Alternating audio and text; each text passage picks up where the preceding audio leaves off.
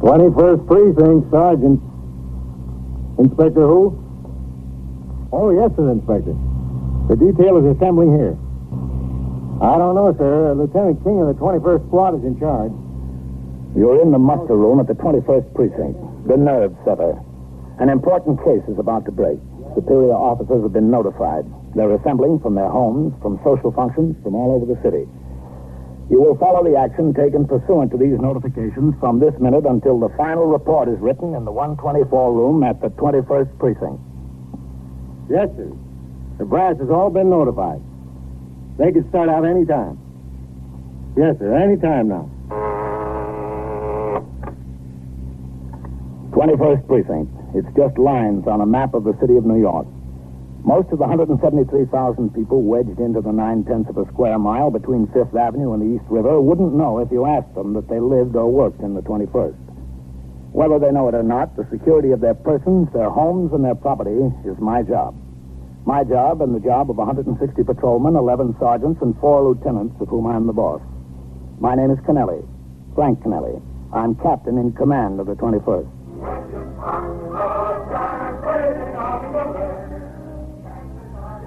I'd been off duty since 6 o'clock. I was not due back at the station house until 4 p.m. the next afternoon, when I would work straight through until 8 the following morning. At 6:30, I met my wife at Frank and Norman's, a steakhouse on 54th Street near Broadway. We had dinner and took a cab to the 46th Street Theater to see the hit musical Guys and Dolls, an occasion we had both looked forward to for a year. The first act was fine.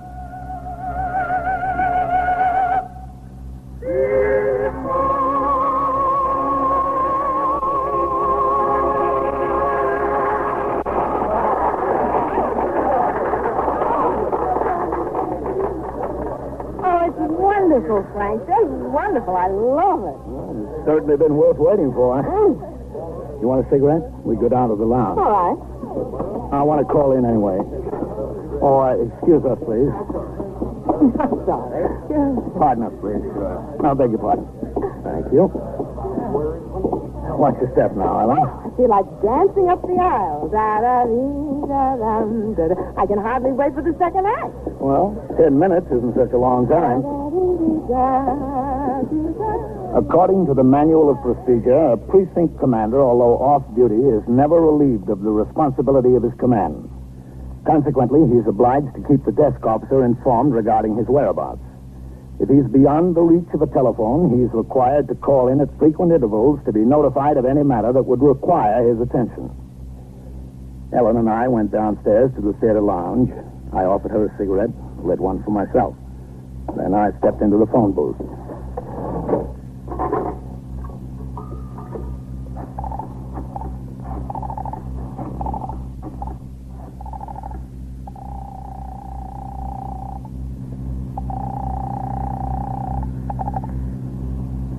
First Precinct, Sergeant. There's Captain Kennelly, Sergeant. Oh, hello, Captain. Good you called. What have we got? Well, you know those 3 guys who escaped from the federal penitentiary in Pennsylvania and robbed a bank in the Bronx? Yeah? Well, I think they got them spotted. In the precinct? Yes, sir. 611 East 67th Street. The information came to one of our men walking a post over there. Farrell. Good. Are they sure it's them? Well, they must be. The detectives are getting ready to hit the place. I want you to notify division on it. Yes, sir. And put me through to Lieutenant King. You got a couple of messages here, Captain. Well, hold them till I get in, Sergeant. Yes, sir. Hold on. I'll connect you upstairs. 21st Squad. Detective DeFeo. Well, let me talk to Lieutenant King, please. Lieutenant King's busy right now. Can I help you? This is Captain Kennelly. Oh, hold on, Captain. Lieutenant, Captain Kennelly on 2. He's coming, Captain. Okay. Lieutenant King. Hello, Matt. What do we got? 3 bank robbers, escaped convicts holed up on East 67th Street. Oh, how does it look? It's them, Captain. Information came to one of your men, Johnny Farrell. Yeah, I know.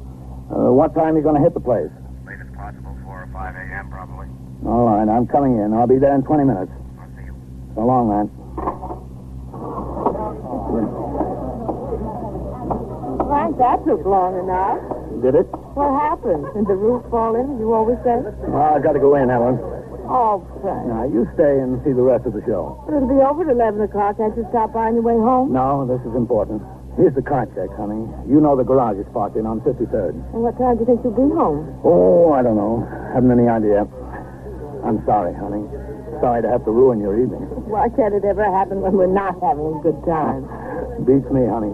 I'll see you at home. Good night, Frank.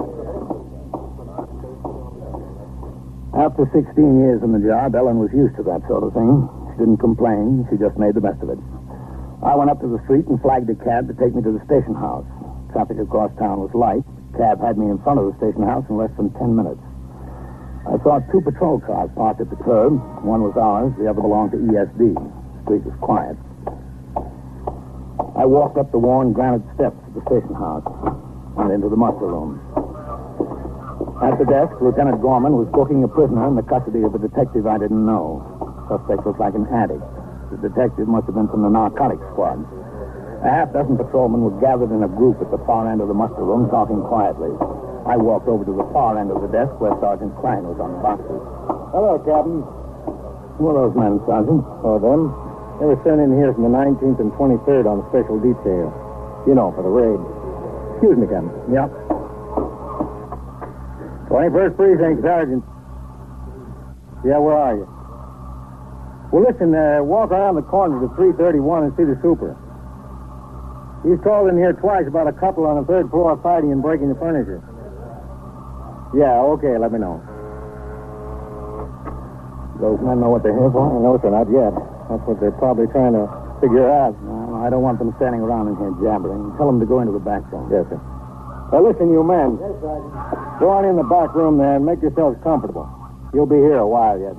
Thanks a lot. You notify the division? Yes, sir. I spoke to the division lieutenant. He'll get in touch with Chief Andrea.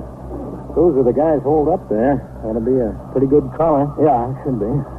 What else is doing around here? Oh, nothing much. Pretty quiet tour otherwise. You got a couple of messages. What? One from CB over the teletype. A meeting of all precinct commanders in the lineup room at 2:40, Wednesday, 9 a.m. I left the communication on your desk. Okay. A fellow named Fox called twice. He wouldn't give his first name. He wanted your home number. I asked him what it was about. He said it was personal. I didn't give him your number. I told him you were due back on at 4 o'clock tomorrow afternoon. He'll call in. All right, I'm going upstairs.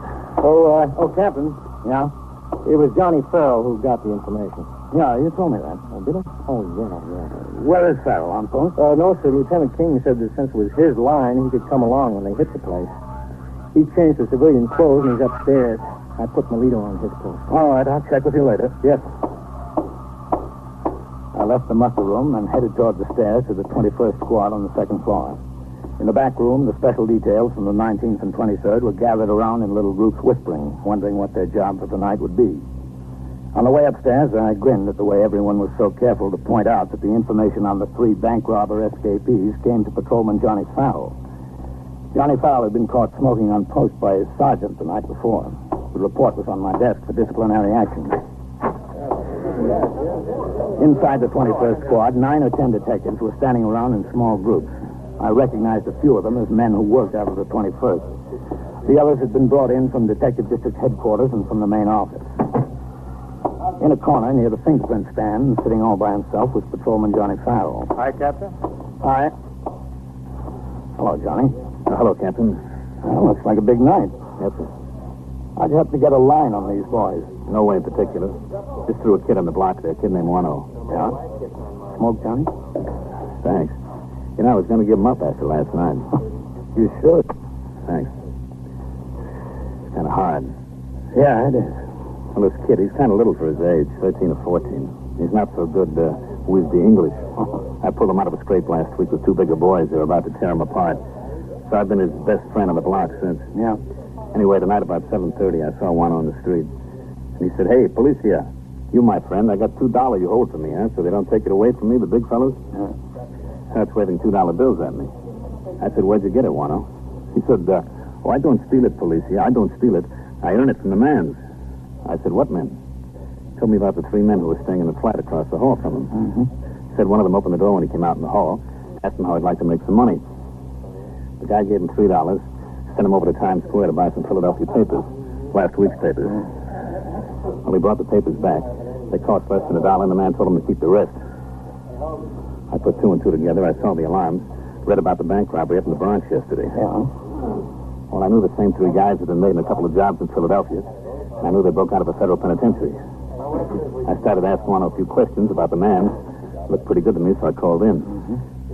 Told Sergeant Klein about it. He connected me with Lieutenant King up here. Guess it looked pretty good to him, too. He told me to come in and bring Wano, and that's it. Where's this kid, Wano? Oh, well, Lieutenant King didn't want him on the block tonight. The lieutenant was going up to the stadium with his brother. His brother works for Con Ed. Yeah. When this came up, he couldn't go. So he had his brother take the kid on the other ticket. Wano thought that was a great idea. I do, too. How'd they make sure it's the right three? Well, after Lieutenant King talked to Wano for a while, he sent one of his men over and got the super of the building and somebody else, another neighbor, in here. Super had gotten a good look at one of them, so it's definite. Good. Good work, Johnny. I understand you're going along when we hit the place. You bet. Okay, I'm going in to talk to Lieutenant King. Who's that in there with him? That's a super captain. I think he's getting a layout of the building, you know. Yeah. All right, I'll see you. And, do your smoking at the right time, will you? Yeah, Captain. Sure. Oh, Matt. Oh, hello, Captain. Come in. Want to shut the door? Yeah. This is Mr. Albert Acosta, Captain Tonelli. All right, glad to know you. How are you? Mr. Acosta's a super for both 609 and 611. Yeah, that's right. We're just going over the layout of the buildings, and that's flat. They're in 611? Yeah, that's right, on the top floor. Fourth floor rear. Let's see if I got this straight now. Both 609 and 611 are four-story buildings.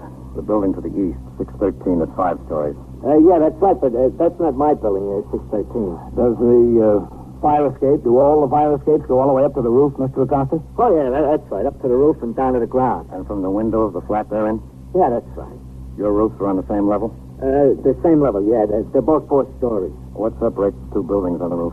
Oh, a little brick wall, this high. 3 feet high? Oh, 3 feet, 3.5 feet, something. And the roof to 613? That's not my building. But it's 5 stories high. Yeah, 613. Then in other words, from the roof of 611, you can't get to the roof of 613. There's a wall 10 or 12 feet high. Yeah, that's right, 10, 12, 14 feet, something. No windows in that wall? Let's see, no windows. Anything on your roof? Well, nothing, television aerial. All right, Mr. Costa. I want to talk to you again later. You hungry? You want something to eat? Could I get a can of beer? Well, the luncheonette we take from doesn't have beer. Oh, all right, coffee. Coffee and a Danish. Whitey, take care of Mr. Costa, will you? Send down for what he wants to eat. Right. That detective over there will take care of you, Mr. Costa. Okay, glad to know you, Captain. Yeah, same here. Well, how does it look, man? Sam, there's no doubt about it. In addition to the kid and the super, we found 3 people who made the pictures. All of them? No, just one. Just one goes out in the street, but one's good enough for me. This one. Carl Ross. If he's identified and there's 2 more guys in the flat, it's got to be the others. Whose flat is it? Did they rent it? No, it belongs to a couple of sisters, Marie and Lois Dunny. Acosta says they've been living there for 3 or 4 years. The one sister, Marie, has been in Bellevue Hospital for months, 6 weeks. Alcoholic ward. Oh. They're young, too, in their 20s. The other sister, Lois, is still living there. Acosta says he thinks she works as a waitress someplace, doesn't know where. Is she up in the flat now? Beats me, Captain. Nobody has gone out or come in since we got onto this thing. Got the place staked out.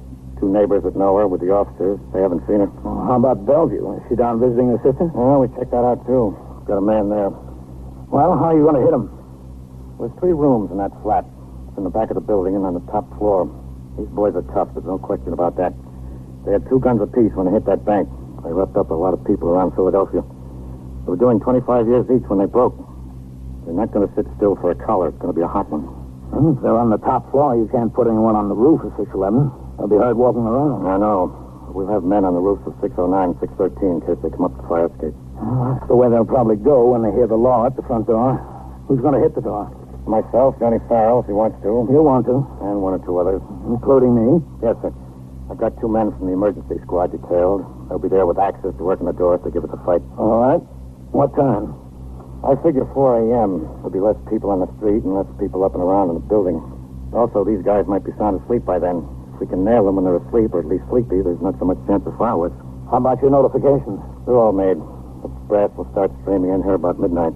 There's 6 or 8 cops from the 19th and 23rd. They're in the back room now. Yeah, I know. How much of the show did you get to see? It's a shame. Come in. Lieutenant, Whitey says the Bayo is on 3. He wants to talk to you? Okay, thanks. Yep. 21st Squad, Lieutenant King. Yeah, Dee. We got the girl at Lois Denny. We got her as she was walking into the house. Good, Dee. Fine. It's not so fine, Lieutenant. She told me they were expecting her home at 11 o'clock. 11 o'clock at the latest. Shall I bring her in, Lieutenant? No. Where are you? I'm using the phone in Mix's funeral chapel around the corner. Who's there? Just Mix. Mrs. Slum. Okay, Dee. Stay there. We'll be right over. We've got trouble, Captain. Oh? They've got the girl. Ross and them expect her back in the flat no later than 11. You can't wait until 4 a.m., Matt. You'll have to hit right away, as soon as possible. What about all the brass? They've been notified for 4 a.m. We can't wait, Matt. We'll notify them again. That's all. It's been moved up. Okay. Whitey, Ben, Al. Come in here, huh? All right, now listen. We're making a change. We've got to move and move quick. Got to hit them as soon as possible. Ben, get hold of ESD. You are listening to 21st Precinct, a factual account of the way the police work in the world's largest city. A new one. Now back to 21st Precinct and Captain Frank Kennelly. Although we knew hardly more than her name, Lois Dunny had become the key to the situation. The fugitives expected her to return by 11 p.m. If she didn't show up, they might suspect she'd been apprehended.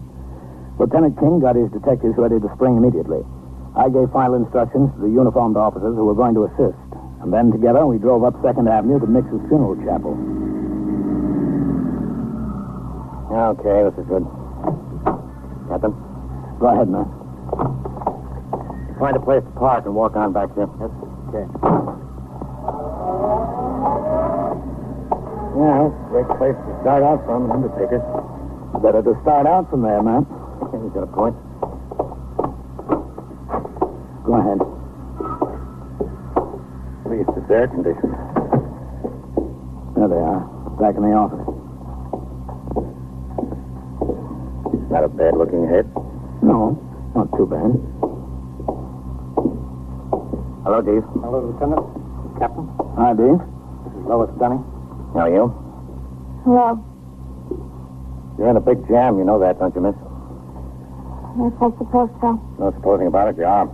That's Carl Ross up in your apartment, isn't it? Yes. And the others? I showed her the pictures of all of them, Lieutenant. She identified them. I wasn't doing anything wrong. I just rented out some rooms to those boys for a little money. Anybody's entitled to make a little money. Not that much. How much? They've been there 3 days. They've already given her $275. Didn't you know who they were? No. Now, don't lie to us. You knew who they were. They knew you, or at least one of them did. Which one? I didn't know them. Now, look, come off it. I told you you were in a jam. If you don't start telling us the truth, you'll be in a bigger jam. I'm not kidding. Now, how about it? Who are you anyway? I gotta know who I'm talking My to. name is Lieutenant King. This is Captain Kennelly. That good enough for you? I've been telling you the truth. Listen, you're a pretty bad liar. I'm going to tell this officer to take you downtown. Dee, float her in the car. Matt, wait a minute. Look, miss, you're not doing yourself a bit of good. All we want is the truth. You tell us the truth, and I'll see that you get every break you're entitled to. Which one did you know, Lois? Carl. I knew Carl. For how long? I worked in Pittsburgh for a while, a couple of years ago. I knew him then. But I didn't know he was anything like what he is. Honest, I didn't. Not then. When did you hear it? After he got in trouble, I was back in New York. Somebody wrote me.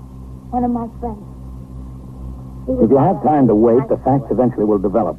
But we had neither time to wait nor time to waste. There are two ways to get information quickly. One is to be stern, the other is to be full of sympathy. Most often, the lying witness will turn to the friendly officer and tell him exactly what he wants to know. Haven't heard from him in years, but one day there he is. He just turns up in the cafe where I work. There he is. By himself? Yeah, by himself then. When was that? Last Tuesday.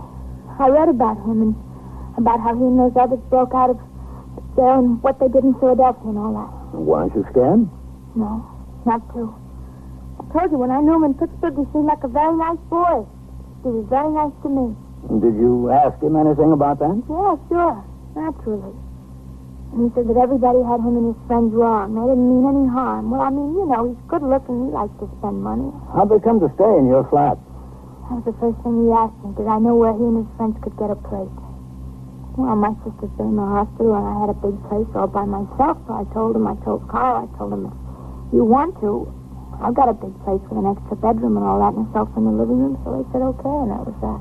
How'd they know you wouldn't go to the police? I don't know. Carl vouched for me with the others, I guess. They paid me all this money, and they promised to give me $500 more when they left.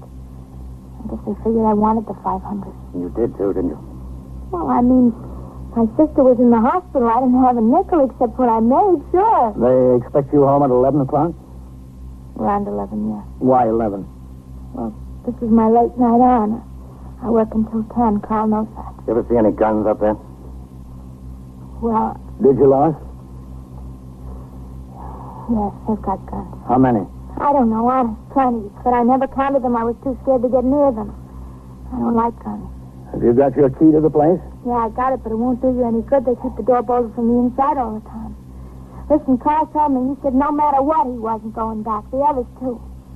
They said they'd die on the spot first and kill anybody who wants to argue with them about it. Cops, they meant. Yeah, I figured that's who they meant. In another few minutes of interrogation, we had all the information we needed about the interior of Lois Dunny's flat and what we could expect to find there. Lois Dunning was taken to the precinct house in the custody of a detective.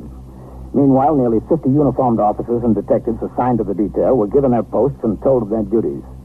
4 men were assigned to the roofs of 609 and 613. 8 men were posted in various places in front of and across the street from 611. 4 men were assigned to the rear courtyard behind 611. Men from the Emergency Service Division set up a portable generator floodlight on the roof directly across the rear courtyard of 611 so that the entire fire escape could be spotlighted. Another such unit was held in readiness for use in front of the house. Besides their service revolvers, these men were issued such additional arms as their particular situation called for. Submachine guns, riot guns, and tear gas. Lieutenant King, myself, Johnny Farrell, 2 other detectives from the 21st Squad, 3 men from ESD, 2 carrying axes, another a submachine gun, led the way into 611. Behind us followed a half dozen or so other officers. As we walked up the dim-lit stairs, 2 men dropped off on each floor to block any attempted escape and to keep curious tenants out of harm's way. 2 more were left at the top of the stairs in the 4th floor hallway. The rest of us walked to the 4th floor rear. We stopped at the door. We listened. The radio was on inside. Okay.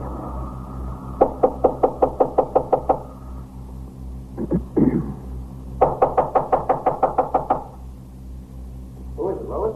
We're police officers. Open up. It's cops. To the east. All right, okay. Open up, police officers. Knock it in. Use those axes. Right, come on. The lock. Hit the lock. Let go. Push it in. Come on, let's go. Here it comes. In the living room. There they are. Give up. We're through. Hold it. All right, throw that stuff. Give it up. There they are. Nail them, Johnny. Here we are, Tom. Chief. Yeah, Lieutenant. How about it? I'm set. Let's go. There they are. Get him. Hold him. Out. You lousy. Chief, bring that brownie up here. Get him. You hit 2. Let's go. There's the other one. Out the window. Come on. Hold up. Hold up, Ross. Up the fire escape, Captain. Let's go. Watch it, Matt.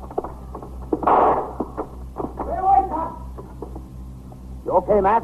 Yeah, I'm okay. Come on. Watch it up there, men. One's on his way up. Just one.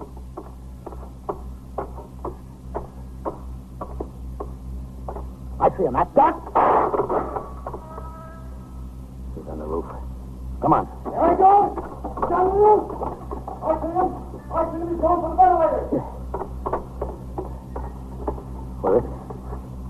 Beats me. There he is. Behind the ventilator. Behind the ventilator. Let's get him.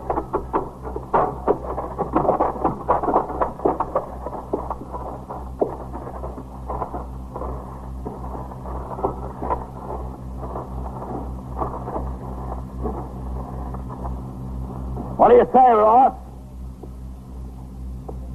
What do you say? All right. Too many of you.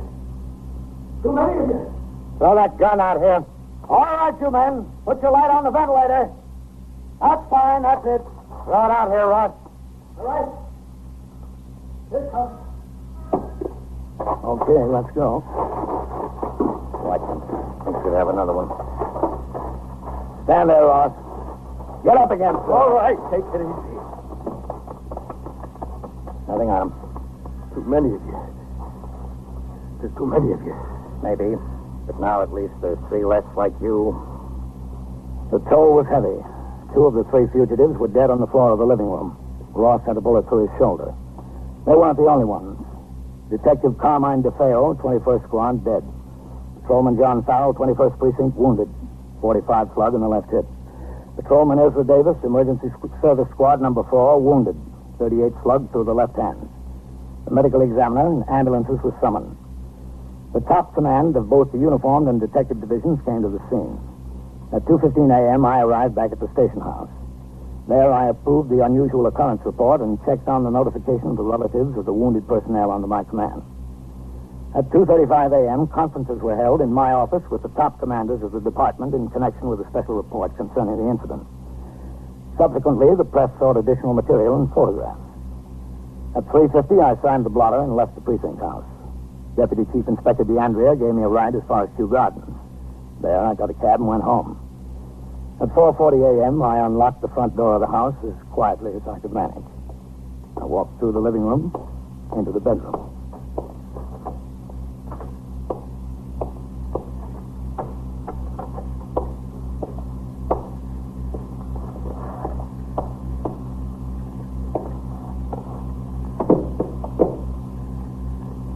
Frank? Yeah, honey? Oh, what time is it? Late. Are you tired? Yep, kind of. You know what? What? You missed a very exciting show. Yeah, honey. I bet I did.